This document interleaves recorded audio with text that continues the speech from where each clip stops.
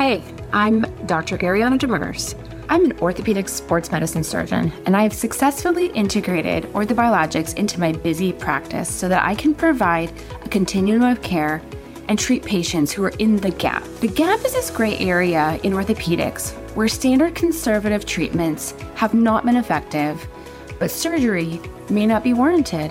And we usually tell our patients, come back when it's worse. What? These are your patients coming to you for help. Orthobiologics is that solution that can fill the gap and help you treat your patients who are in your office looking to you for help. Orthobiologics can also be an excellent treatment for frustrating problems without good surgical outcomes. This podcast will help you create the orthobiologics business that will make you love your job again. We will focus on the value of orthobiologics, patient selection, how to talk to your patients about money, office setup, and other logistics. If this is something you've always wanted but don't know where to start, join me in the Business of Orthobiologics podcast.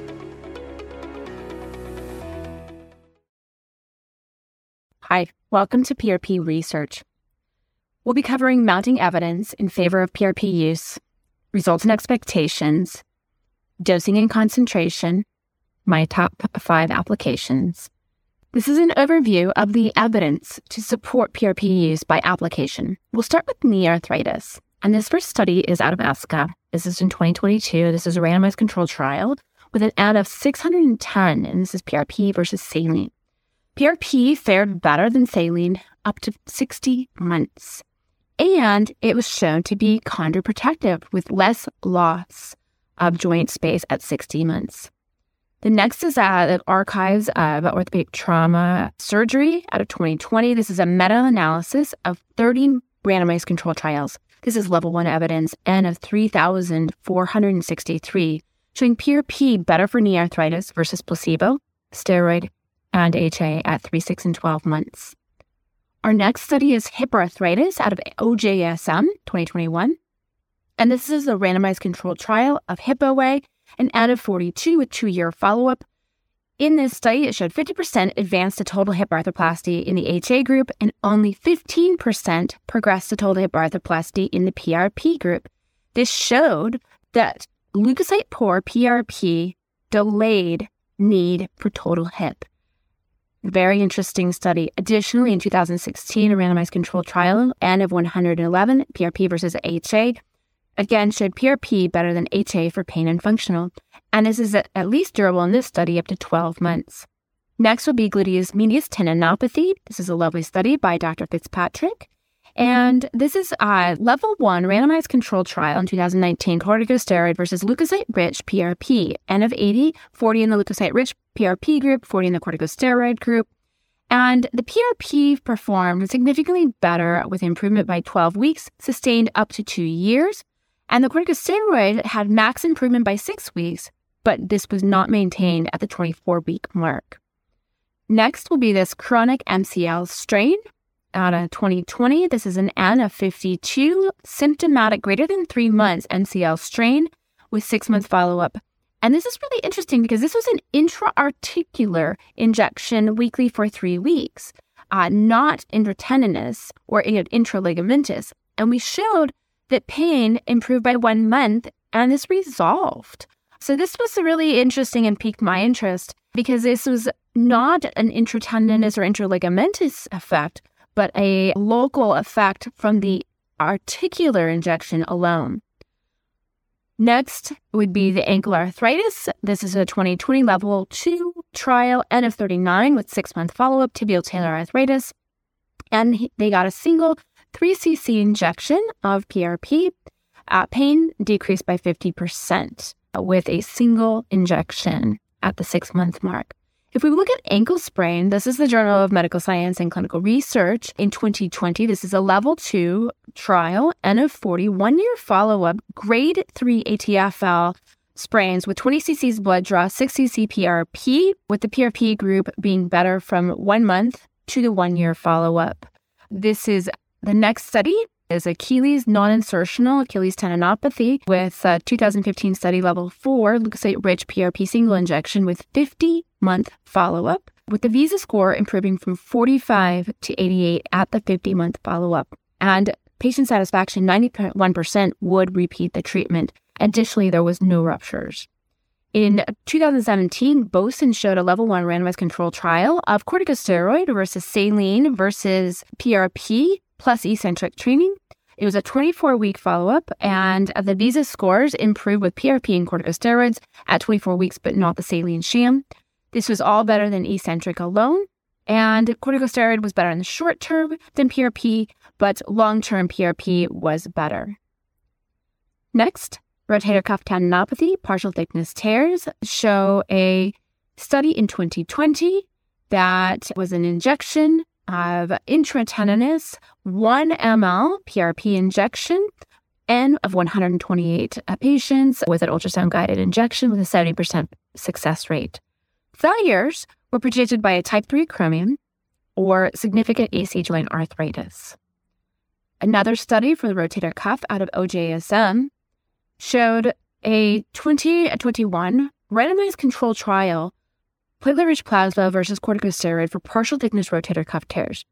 This was an N of 32 subacromial application of leukocyte-poor ACP in the subacromial space only. At 6 months, leukocyte-poor PRP was better than corticosteroid. However, this does bring up some questions about injection location versus corticosteroid versus the PRP, as well as dosing with a 1 cc injection only. So something to think about and be critical of when you're looking at the literature. When we talk about lateral epicondylitis, so this is a study out of AJSM. This is the landmark study by Alan Mishra, 2013, randomized controlled trial, N of 230, 6-month follow-up, leukocyte PRP plus dry needling versus dry needling alone. PRP group was 84% success rate versus 68% success rate with dry needling alone. AJSM 2019 systematic review showed PRP to be statistically and clinically better in the long term versus corticosteroid for lateral epicondylitis.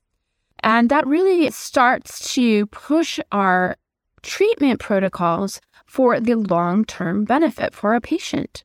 When we look at UCL partial tear, this is out of OJSM 2021, level of evidence 3 with an N of 50.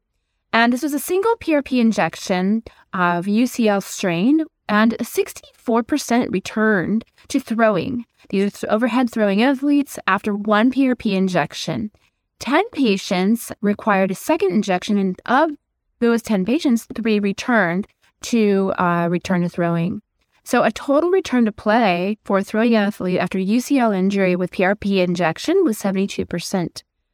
This is not for complete tears, and this is not for multiple tears, they concluded.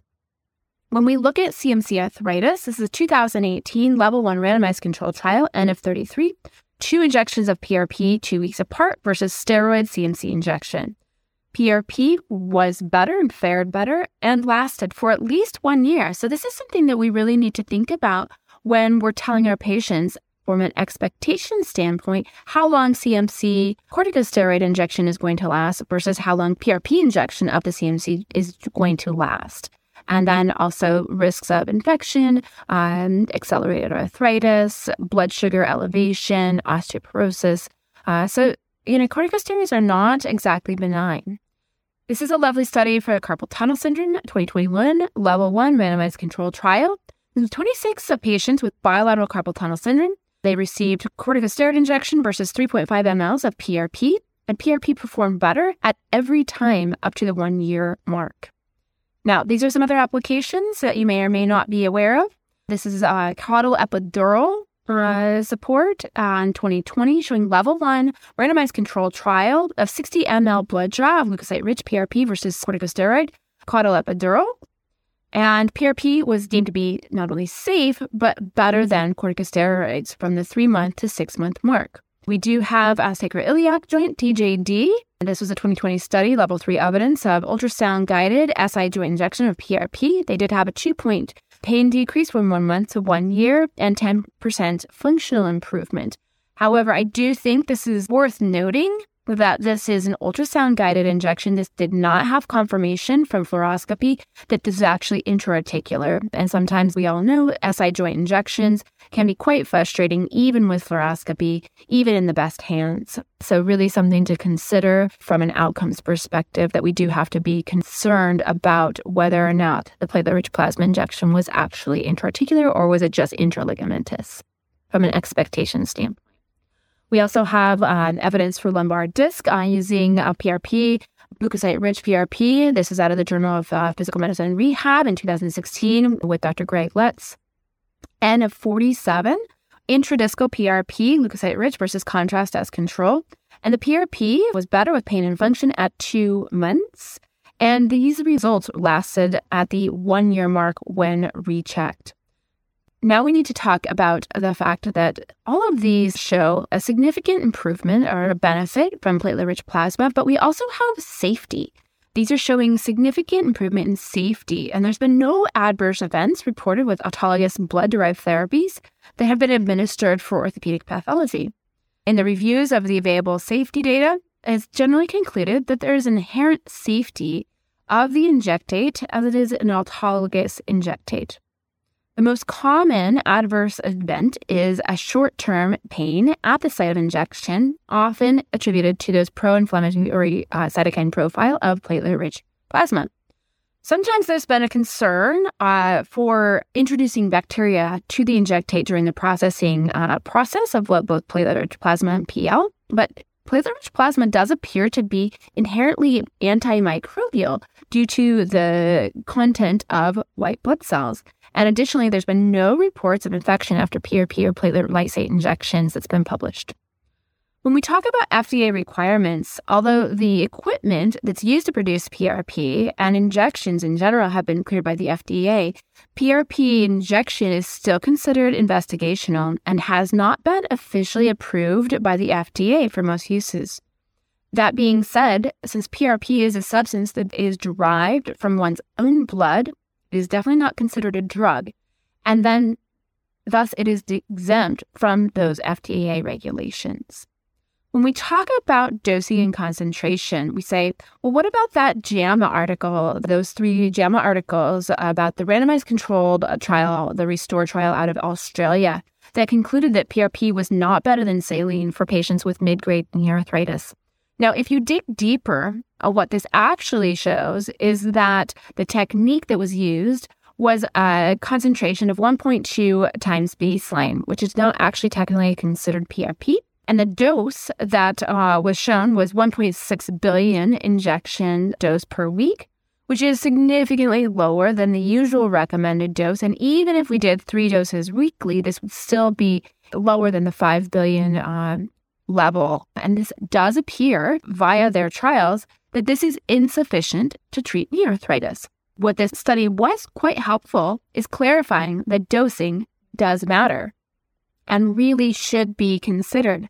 Unfortunately, their conclusions that PRP is not beneficial for osteoarthritis applications was not borne out in their research study. Additionally, if we look at the 2021 PRP versus corticosteroids for that partial thickness rotator cuff tear, we really have to be critical of the injection location, where PRP was intratendinous and subacromial, whereas the corticosteroid was subacromial only. This is an N of 99 patients at a level 1 study, leukocyte poor, 1.6x, 10 cc blood draw. And we really do have to be critical of this and say, is this appropriate dosing? PRP had better pain and function at 3 months, but equal at 1 year. And so when we look at these studies, this also applies to the fact that really dosing matters and needs to be taken into account. And the research needs to be critically appraised as to what it's actually showing, and you can't just read the abstract. So that concludes my talk on that portion. Next up will be the top 5 applications. So where to use PRP based on the evidence? These are my top 5 applications. There's overwhelming support for use in osteoarthritis, tendinopathy, and ligament applications. My first is knee OA. Second would be a shoulder, a rotator cuff, partial thickness tendon tear. Third would be gluteus medius, a partial tendon tear or tendinopathy. Fourth would be lateral epicondylitis. And then fifth is a tie, MCL versus UCL of the elbow. And there's good support for a carpal tunnel syndrome, lumbar disc disease, ankle arthritis, and CFC arthritis. I think we have another. We do have to have some specific considerations for knee arthritis. We have to consider whether it's leukocyte-rich or leukocyte-poor. For intra-articular joint injections, we have found a more favorable outcome for leukocyte-poor PRP.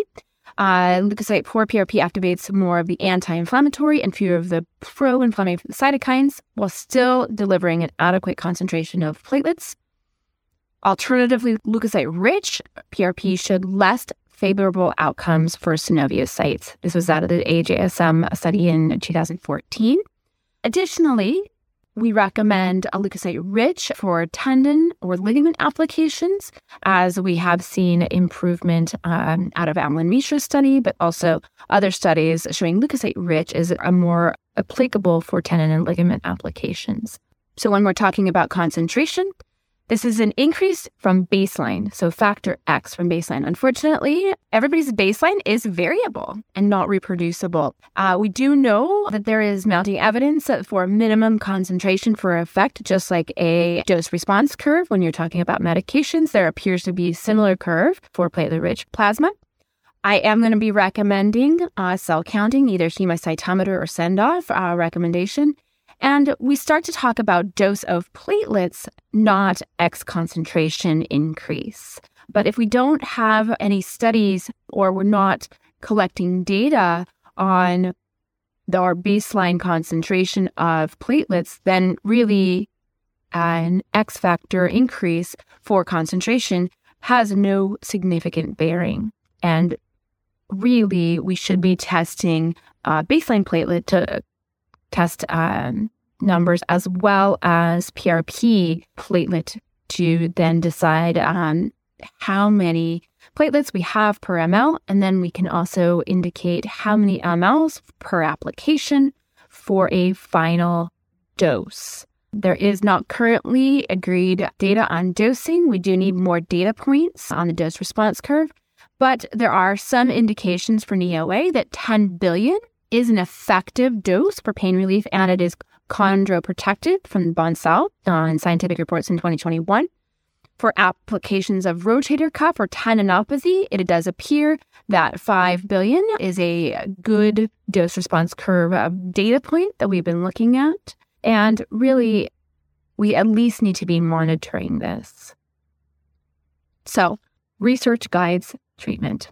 We have research, we have candidacy, and this shows good outcomes when we know exactly what we're talking about as far as dosing, as far as classification.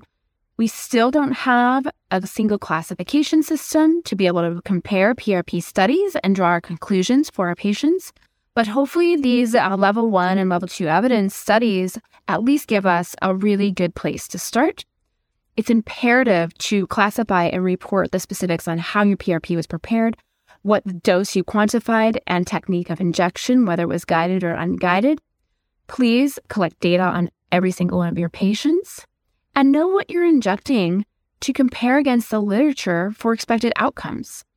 We still have a lot of work to do, but the future is great. I'm quite excited. The only limit to our realization of tomorrow will be our doubts of today. And that's from Franklin Roosevelt. Have a great day. This has been the Business of Orthobiologics podcast. Thank you so much for joining us today. If you want to know more, please join us on the website prp-now.com and click on the free masterclass. Also, don't forget to subscribe to this podcast to get more guidance on integrating PRP in your busy practice. Bye for now.